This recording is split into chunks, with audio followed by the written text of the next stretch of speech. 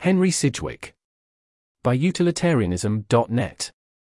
Sidgwick was born in 1838 to a wealthy family in Yorkshire, England.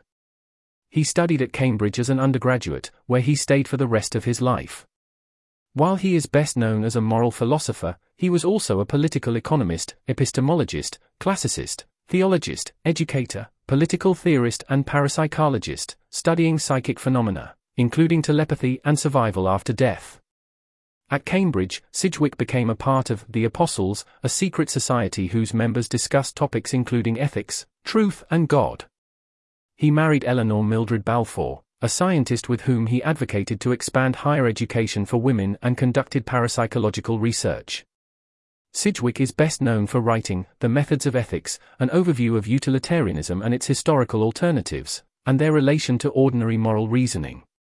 According to John Rawls, Sidgwick's Methods of Ethics is the clearest and most accessible formulation of the classical utilitarian doctrine, and, according to J.C. Smart, it is the best book ever written on ethics.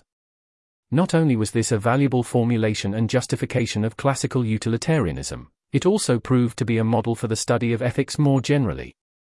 The book can be seen partly as an exposition, systematization, and correction of common-sense morality. In it, Sidgwick outlined three approaches to ethics: intuitionism, egoism, and utilitarianism, and attempted to reconcile them with each other. While he doubted that egoism and utilitarianism could be reconciled, in what he termed the dualism of practical reason, he argued that fundamental utilitarian axioms and intuitionism could be. This insight proved vital in the popularization of utilitarianism in the 20th century. Sidgwick was also a committed social reformer. His primary interest was the expansion of women's higher education, and he founded Newnham College, Cambridge, for this purpose.